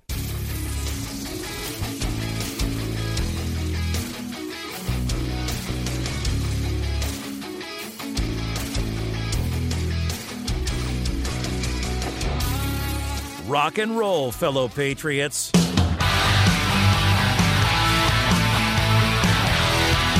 Time to spread some freedom coast to coast. It's time for roll call. All right, let's get into the roll call. But first, of course, please do download the Freedom Hut with Buck Sexton podcast. If you are a podcast listener already, it's under the Buck Sexton Show. You'll see that extra podcast thrown in there. And also, we should be getting it up on Stitcher if it's not there already. Please do download and listen to it whenever you get a chance. Planning on another one this week, probably by Thursday, Friday at the latest. All right, first up here, Karen writes, watching Only the Strong, fun movie. I have done lots of work with underprivileged kids. Their parents often don't get them routine dental care, let alone orthodontia and tooth bleaching, so they usually don't have perfect teeth like all the actors in the movie, but you don't watch martial arts movies for grim reality. All right, Karen. Well, that's thank you for sharing your thoughts on that one. I'm happy but surprised you like Only the Strong. It is fun to sing along, though. Banana way, banana. You know what I mean if you see the movie. There's a lot of that going on. All right. Hey, Buck. I've noticed, this is from Sean, every time you do your commercial for Dig Defense, you list off the places it's available, and one of those, Menards, you always pronounce incorrectly. It's pronounced Menards, and you can hear their jingle at the link below. Oh, man, I've been saying it wrong. Menards? Menards? Sorry. Menards. There we go. All right. You're right on this one, but savor the flavor because it won't happen again. But no, seriously, Sean, thanks. I do appreciate being corrected when I'm doing live reads. Need to get all that stuff right. Next up here, we have Caroline, who writes, I was viewing the text messages between Peter Strzok and Lisa Page, which are reenacted and available in their entirety on YouTube, and was amused to see Lisa Page say that Mitch McConnell reminds her of a turtle. Regular listeners to your show note that you have also noted this likeness, calling him Yertle the Turtle. You and Miss Page could not be more ideologically opposed, so if you agree on this one thing, it must be pretty evident. Mitch is, in fact, a turtle. She'll tie. Well, Caroline, I just tease Mitch a little bit. We hope that he comes on, well, radio maybe, but really we want to get him on my TV show, Hill.tv/Rising. We are hoping to get the majority leader to come and hang out with us. That is the plan. Michael writes, today's modern gypsies, media gypsies, are pretty much rootless, and I count myself among them. No place ever felt particularly like home, and I've always lamented that, so that's one of the reasons why I miss these old guys who wrote and reported on the places they called home. Oh, look at you, back to rolled-up shirt sleeves with tie slightly askew. Indeed, Michael, indeed. And yeah, it's true about media these days. Everyone has to bounce all over the place. You only advance your career by making your way into bigger markets usually. And if you're going to just be operating in the digital space, then in a sense you're in every market. You know, if you're not local, if you're in local news, you got to keep pushing to get to bigger and bigger places. If you're in national level digital news, you're competing against everybody else off the bat. And so your local sensibility doesn't really matter. All true. Keith writes, Buck, when are we going to see a direct link to your show in the Hills phone app? Keith, that is a very good question. I will find out from our tech team here at thehill.com. I do not know, but you ask an important question, so I will look into it. Thomas writes, here we go. Good show today on Rising, Buck. Crystal Ball and the louder voices on the left support this insane campaign to abolish ICE, using their mantra of caged babies to exaggerate concern. It's a made-to-order optics gift for the media. What they fail to discuss is all the activity behind the curtains by ICE to secure this country from terrorists and violent illegal criminals. The effort by the media and biased politicians to reignite fear of a nuclear war with North Korea is fabricated. Shields high from Thomas. Thomas, look, I totally agree. The media's playing all kinds of games with this stuff. They're not being honest about what's really going on at the border. They're also not being honest about what's really going on with the North Korea deal. But we would expect nothing less, right? I mean, this is how they are. This is who they are. And this is the way things will continue from the mainstream media. No question about it. All righty. Next up here, Liam writes, Buck, love the show and the taste of Black Rifle coffee. Well, Liam, you are a man of exceptional taste. Question, is it a feasible scenario and desirable one for Trump to just fire Sessions, special counsel, the deputy attorney general, end it all and just publish all the documents, especially all the texts between the two FBI agents plotting his downfall? I'm sorry, but in the court of public opinion, to me, the documents would trump anything the liberal media could launch against him. Your thoughts? Liam, I understand the complete lack of willingness to sit around. It's not even lack of patience, right? Because we've been patient. I understand the desire to just get to the bottom of this and make it all end. But I do think that it would, in some ways, be playing into the left's hands for Trump to just go all in, all out, and take all the information and just put it out there, right? Because there would be some stuff that's probably legitimately sensitive. Some of it, most of it not. But there would be some things that we should definitely want to keep from public view for reasons of safety or sources and methods. But I think that the best thing now is to let this thing play out, because it's just going to continue on as is. And it's going nowhere, folks. It's going nowhere. And when we turn back and look at this, one thing that the left doesn't really understand is that we remember stuff. We remember the way the mainstream media completely debased themselves in order to worship at the altar of Barack Obama, and that affects our willingness to listen to them now on other issues, right? We know that for 8 years, Obama's a genius. He's incredible. He's perfect.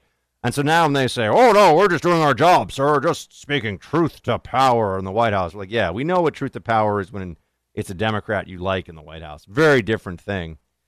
So we also will remember how nasty and underhanded and disrespectful they've been in this whole special counsel process, the Russia collusion fantasy. They're going to hope that it just fades away, that they can just move on to the next thing. After they've tried this, they'll move on to something else, right? They'll have some other scandal they'll sink their teeth into. And I think it's because the modern left really can't win the argument on any important national issue based on their position, right? Based on the facts. They have to come up with these emotionally compelling narratives to take the place of real policy debate. That's what I see happening. All right, Chuck is next here. Let's try this roll call question. Buck, love the new show. What are your thoughts on AMLO winning the Mexican election? Will he make it worse, if possible, or better for Mexicans? Shields high and MAGA from Chuck. Well, Chuck, I talked a bit about this on the show, as you know. So if you missed that, please go back and check out that part of it. This is a good plug for the podcast. But I would also say that, I'm very, just to repeat, I'm very skeptical that AMLO is going to be a good thing for Mexico and a good thing for us. I think you're going to see some big problems that come out of this. I really do. All right. Next up here, Steve. Shields high, Buck. I've been a loyal fan for many years and greatly appreciate all that you do to get out the conservative message. The problem that I have with Rising is that it is another opportunity for liberals to propagate their nonsense. They already have the mainstream media, Hollywood, and universities as mouthpieces. They don't need any more outlets for their dangerous message. I know you're just being an honorable guy, but we don't need to give the left more opportunities to damage our country. I consider myself a constitutional libertarian, and I would rather see you and a libertarian host on Rising, rather than just another misguided leftist. Just my 2 cents. Keep up the good work. Semper Fi from a United States Marine Corps Vietnam vet. Well, Steve, look, I totally respect and appreciate your opinion on this one, and I'll just say that, if you want unfiltered, unadulterated, pure Freedom Hut, you just come here to the show, and of course the Freedom Hut podcast, but just come here to the Buck Sexton Show, because this is where I just get to give you exactly what it is, how it is. I don't have to be polite to anyone. I don't have to play any games. I'm trying something else with this show. We'll see if it works. I'm watching many of the shows back, and I certainly feel like sometimes, my polite nature is something I need to keep an eye on. And ultimately, we'll just see if it's functioning well. The point of it is to create a dialogue on air with Rising, Hill.tv/Rising, where we can see if we can actually have an exchange of ideas, and maybe I can bring Crystal over to my side a little bit on some things. And maybe she can do the same thing with me without shaming conservatives or owning libs. That's our mantra. That's our mantra every day on the show. We do not shame conservatives. We do not own the libs. Is it possible, though, my friend? I don't know. It's really hard, especially these days, and there are just some issues as we get deeper and deeper into the fight over abortion in the Supreme Court, for example. I don't have a moderation button really on abortion issues. I don't have the, maybe I'm kind of okay. No, I don't have that. It just doesn't exist. So that could be something I'm gonna have to watch out for on the show, and I don't know what that really means.